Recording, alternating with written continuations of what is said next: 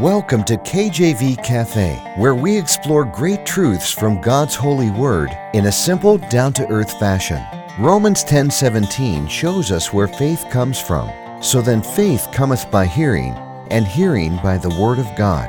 Let's grow our faith together in the cafe today. Our program is hosted by Pastor Clark Covington and brought to you by Heartland Ministries. Grab your Bible and a hot cup of coffee or tea, and join us now as we explore God's holy word. Amen. Thank you for joining me. Welcome to the cafe today. Today we are talking about something that will get your interest, will perk your ears up, will make you listen closer. We're talking about riches. Riches. And the idea of confusing righteousness for riches. You know, this world is all about money, all about wealth, all about status. In this world, in this culture, when I say the world, I mean the culture that we live in, the system we live in. Is it not all about getting rich? Are you not popular when you're rich? We used to joke around when we were younger that the person with a swimming pool had a lot of friends in the summertime, and people would laugh about that. But is that not true? Everybody wants to go to the house and swim in the pool. Hey, you got a beach house, you're extra popular. Lake house, mountain house, any kind of vacation property, you become very popular. Oh, how people long for riches and wealth, that they could have some kind of power, prestige, influence. And these things go hand in hand. Look at many of the politicians on the national stage. They have some kind of money factor to them. Not all, but many have a business or a formal business or a wealthy spouse and so on and so forth. And they're in this sphere of influence, and they're, part of the reason why they're there is because of their wealth. If you are well off, you can afford a great attorney. If you're not well off, you can't afford an attorney. You're just going to have to work with whoever the state gives you if you were to go to court. That's why in church before I've even made the comment that rich people would be able to get off from any crimes that a poor person wouldn't. That's just how our culture is. And our text verse here today kind of dives into this and looks at this idea on a deeper, more spiritual level. Proverbs 28, verse 6. Proverbs 28, verse 6. Better is the poor that walketh in his uprightness than he that is perverse in his ways, though he be rich.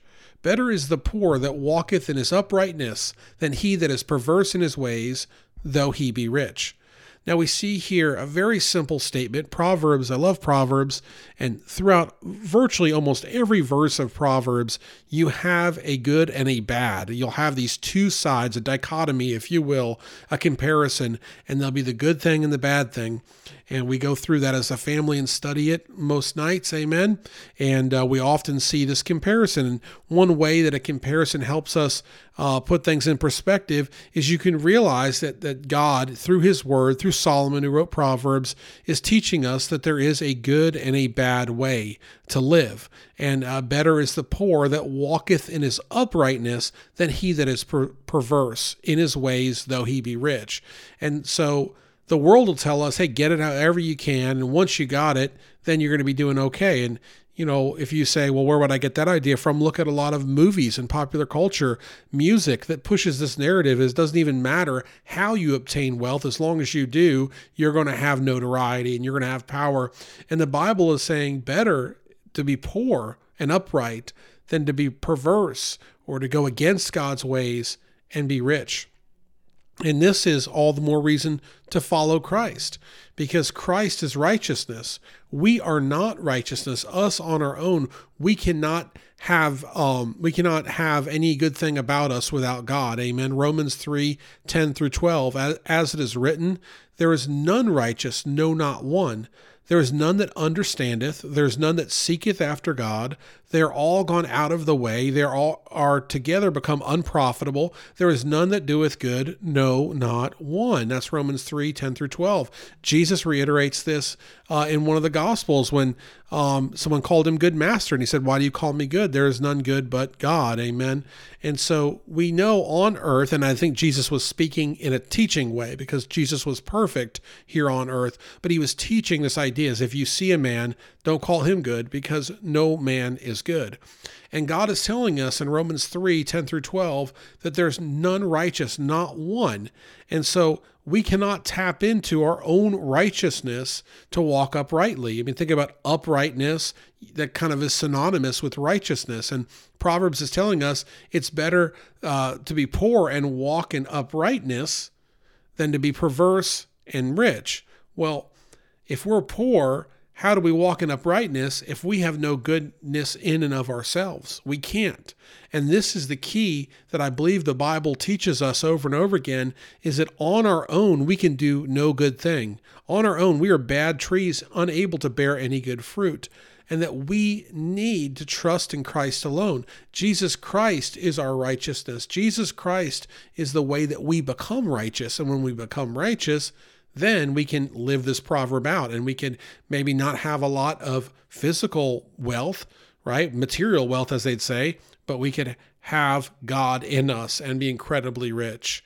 The disciples were asked to help a man, and they said, silver or gold I have none, but what I have I will give you. And they went to heal the man. That's in the book of Acts, chapter 3. We'll just read it here. Acts chapter 3, 1-16. Now Peter and John went up together into the temple at the hour of prayer, being the 9th hour, and a certain man, lame from his mother's womb, was carried, whom they laid daily at the gate of the temple, which is called Beautiful, to ask alms of them that entered into the temple, who, seeing Peter and John about to go into the temple, asked an alms. And Peter, fastening his eyes upon him with John, said, Look on us. And he gave heed unto them, expecting to receive something of them. Then Peter said, Silver and gold have I none, but such as I have give I to thee. Give I thee. In the name of Jesus Christ of Nazareth, rise up and walk. And he took him by the right hand and lifted him up, and immediately his feet and ankle bones received strength. And he, leaping up, stood and walked and entered with them into the temple, walking and leaping and praising God.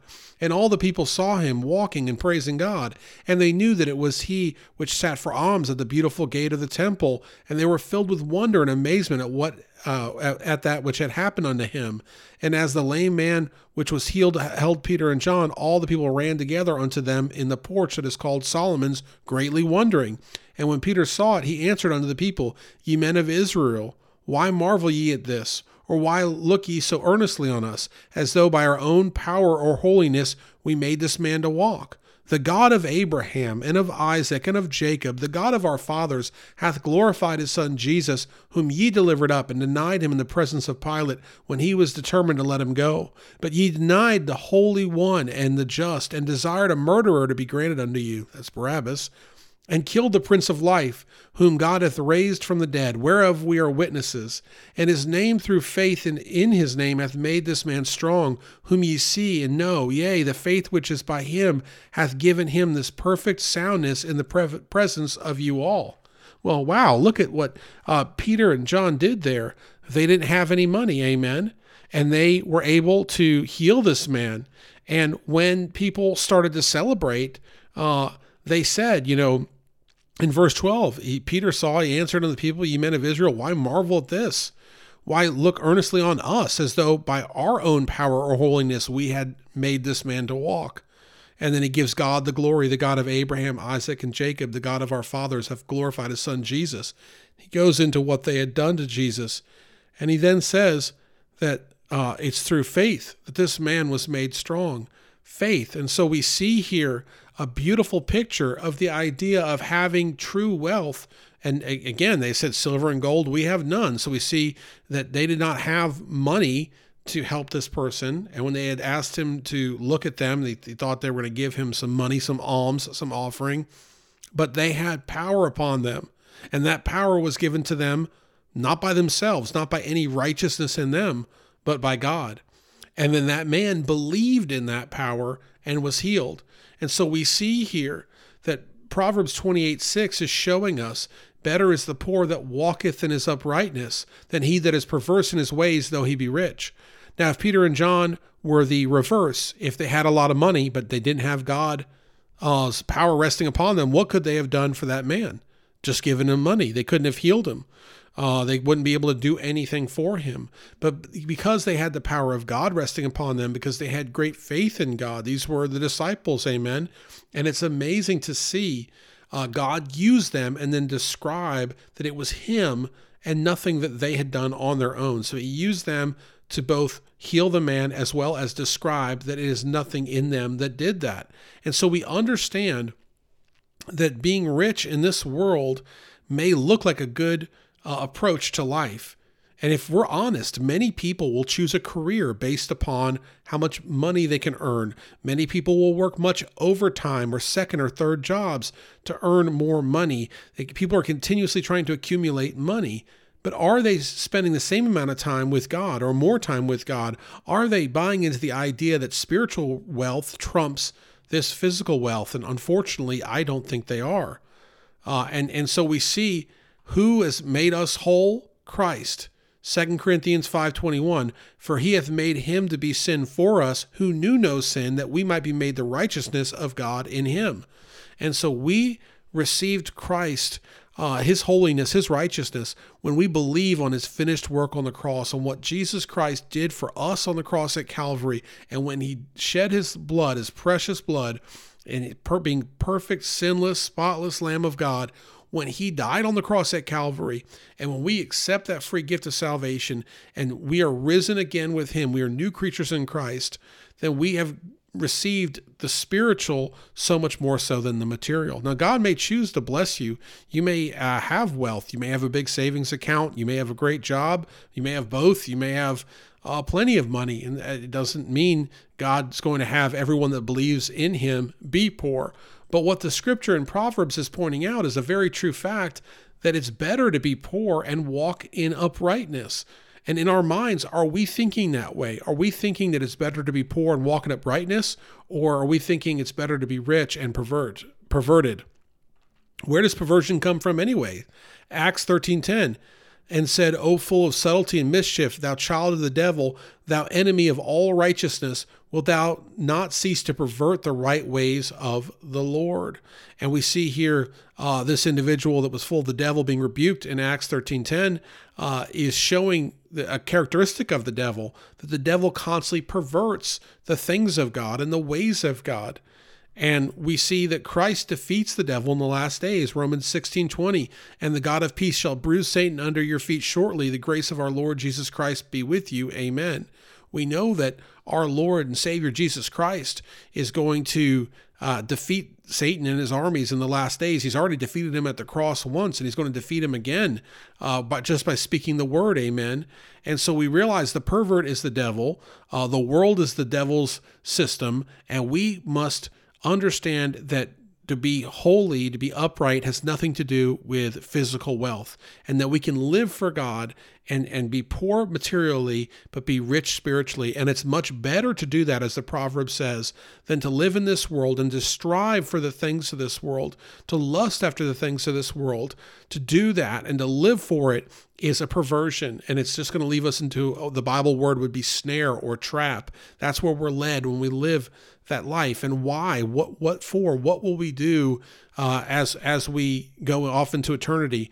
Will we just plead ignorance before God? We can't. If we've been in his word, we understand the truth, and we understand that righteousness only comes by Christ, and we have to live for God in these last days as best we can and take hold of his word and take hold of his promises and say, you know what, if we don't have a lot, if we're going through hard times, that's okay. We have Jesus, and that's more than enough. And then when you go into the ministry, you can be like Peter, and you can say, silver and gold I have none, but what I have I'll give to you, and you'll have great power in the name of God, and you'll have the Spirit resting upon you because you believed God and you valued him more than money. Thank you so much for listening. Take care. God bless, and amen. Thanks for listening to this episode of KJV Cafe. Have a question for Pastor Clark? Email him directly at clark@enduringpromise.org or visit kjvcafe.com and click the envelope button on the homepage. Our program is hosted by Pastor Clark Covington and brought to you by Heartland Ministries. We'll close today with Psalm 119, verses 166 through 168. Lord, I have hoped for thy salvation and done thy commandments. My soul hath kept thy testimonies, and I love them exceedingly. I have kept thy precepts and thy testimonies, for all my ways are before thee.